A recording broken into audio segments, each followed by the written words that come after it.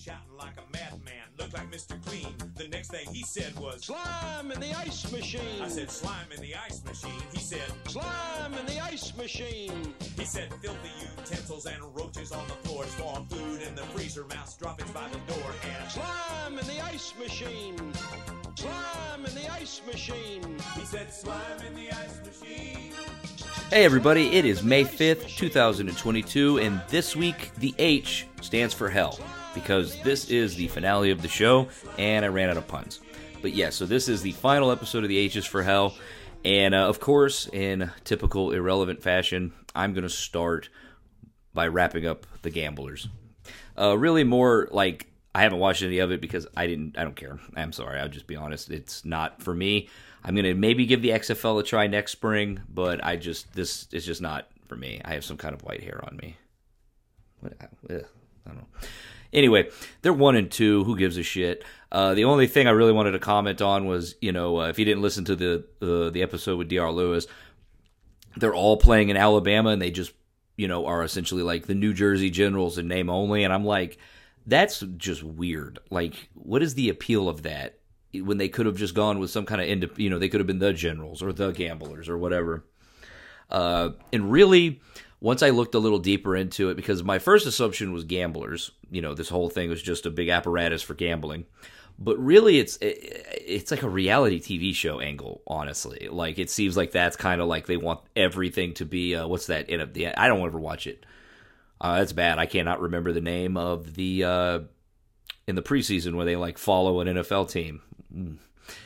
I never really cared about it either way, but it has that vibe where it's like this whole thing is just manufactured drama to sell a reality show that's like the behind the scenes of it. Maybe that appeals to some people, doesn't appeal to me. So, and then as far as the other Houston things, I guess we'd have to talk about the Houston SaberCats. Haven't really been following them. We have the potential NHL team in the future. We already talked about the rise and the fall of the Comets. So really, to wrap up the H is for hell, and then UT. The two main things I follow with UT basketball and football were in like kind of the absolute no zone of it. So really, the only thing left to do is to talk about the Astros and the Rockets and the Texans. And so this is it. This is the final roundup. Who do I want to go with first? You know what? We're going to go with the Rockets first. So as far as the Rockets themselves are concerned, they're obviously balls deep in a rebuild.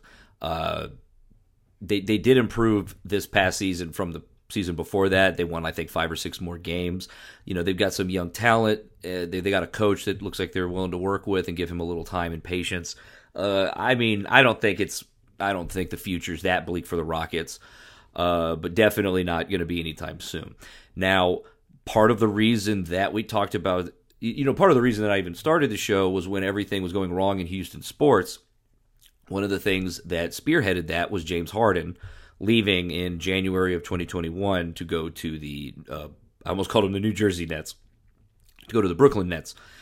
And so I kind of was just going to touch on him. And it does kind of tie back in with the Rockets, where I've seen how Harden has performed has performed as a Net, even though I know he was injured a lot of those playoffs last year.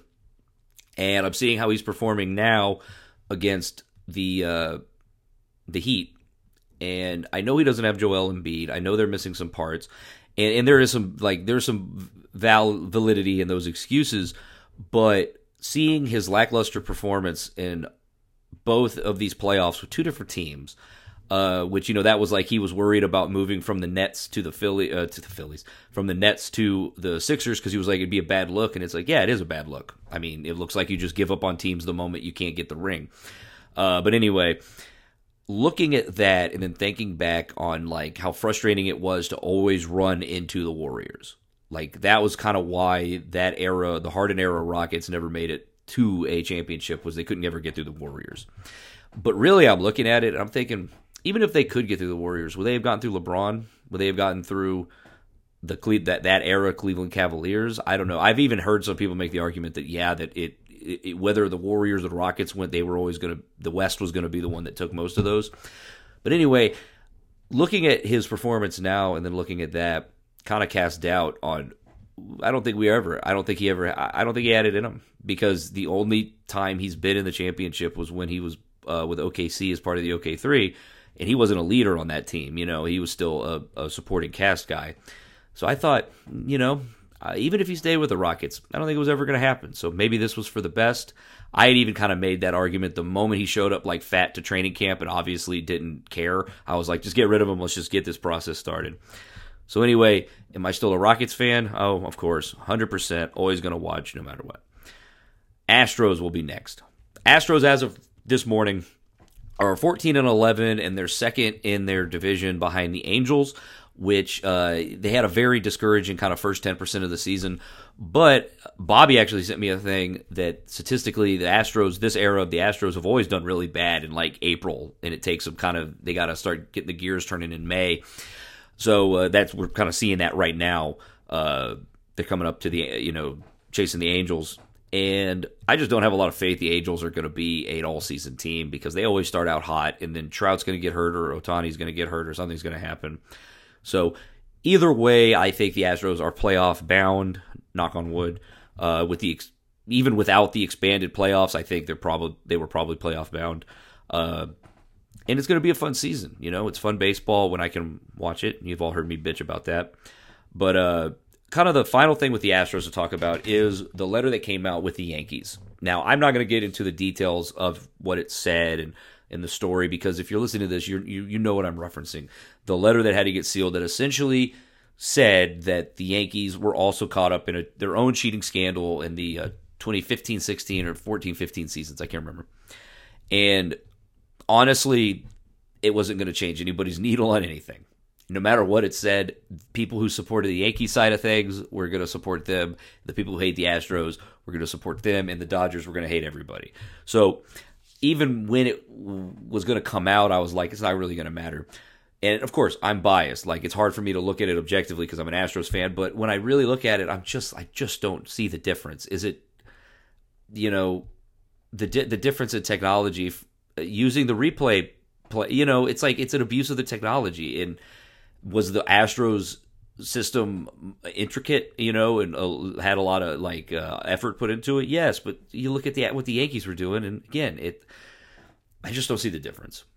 But it's a moot point because, like I said, it didn't change anybody's mind. And honestly, with the exception of it's going to be a meme forever, it's going to follow Altuve everywhere he goes till the end of time, especially when he's in New York. It's over. It's done. We've moved past it. The people who don't consider the 2017 World Series legitimate are always going to consider it illegitimate. The people who consider the 2020, Dodgers World Series legitimate or illegitimate are always going to think that. I think we're just past it. And I mean, there could be some case where it's like those were years that the Astros beat the Yankees too. Anyway, I think we're kind of back where we started on that, and that's kind of what I predicted when we first started the H's for Hell. Is I said Astros fans just kind of have to eat shit for a season or two. People are going to forget. People are going to move on. There's, I think. There might even be less now, but there was only 4 or 5 people even left from it. Long term, the only person who's going to be around forever is probably going to be Altuve. He'll probably be the only one that's that remains from that 2017 roster.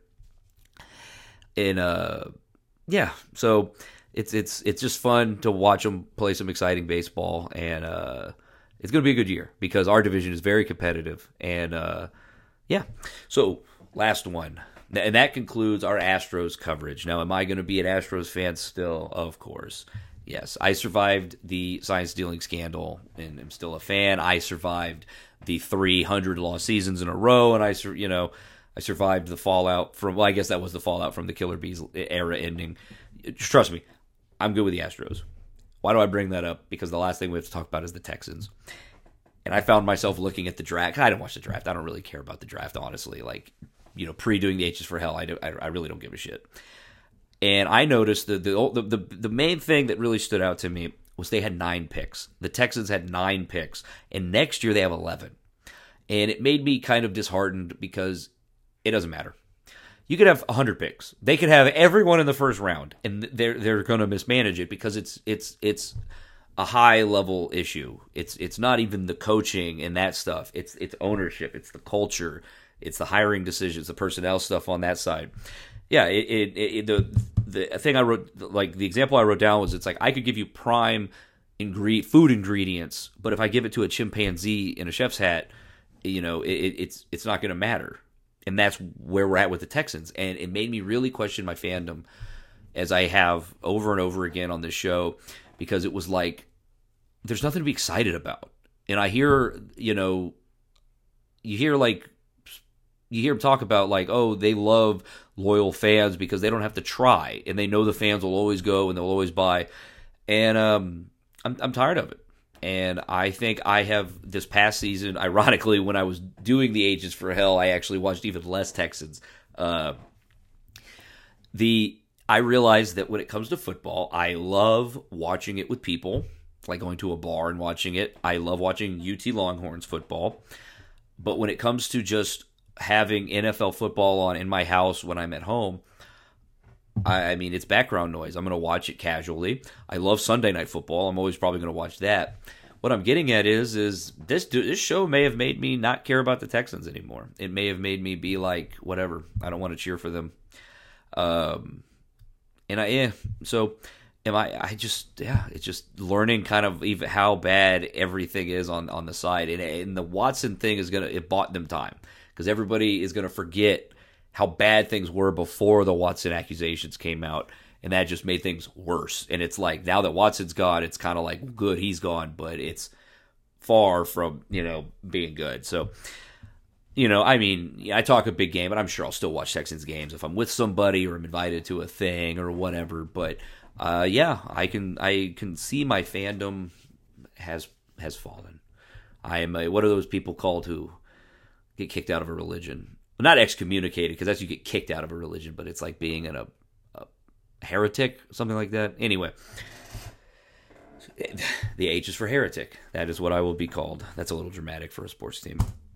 But anyway, everybody who has followed this endeavor for the past year or so, thank you. I really appreciate it. If you somehow discovered me through the H is for Hell, of course, this is the final episode, so I'm not going to be continuing this, but you can find me every week, every Wednesday on the No Redeeming Qualities podcast. Again, by now you probably are familiar with it, but if if you're going to miss me, find me nrqpodcast.com, No Redeeming Qualities, anywhere that's found. I'm also done, scripted material. You can find that. Most of you are probably on the YouTube, the Gamagator YouTube. Scroll around there. You'll find all kinds of crap if you want to stay in touch with me. And I have a Patreon, patreon.com/NRQ podcast with all kinds of goodies, incentives on there. So if you like what I'm doing and you want to support me in the other endeavors, then go on over there. But I'm just happy to have you as a follower. Now,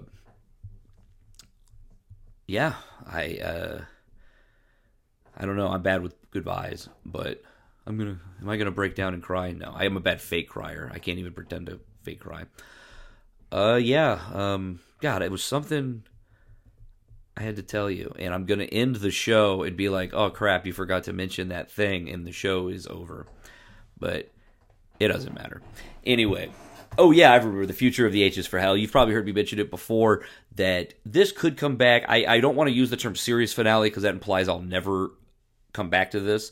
But, I'm going to keep the H is for Hell as one of my properties. I may bring it back, as a daily thing. It could come back as a written thing. It could come back as only a video. It could be only, and I have no idea what it would be, but I'm going to keep like the H is for Hell property because D.R. Lewis made fun of me. He was like, you worked backwards. You had the idea, and then you like built a show around it. So why not do it again? And speaking of D.R. Lewis, make sure to check out Speaking for Sport. If you're listening to me on the podcast feed, you already know who that is. But go give them a listen. They're good guys when they come back from their hiatus, however you want to call it. So anyway, I hope you guys have a good forever. Go Rockets. Go Astros. I guess go Texans, reluctantly. And most importantly, never forget that the H is for Hell. Like what you heard? Check out more at nrqpodcast.com.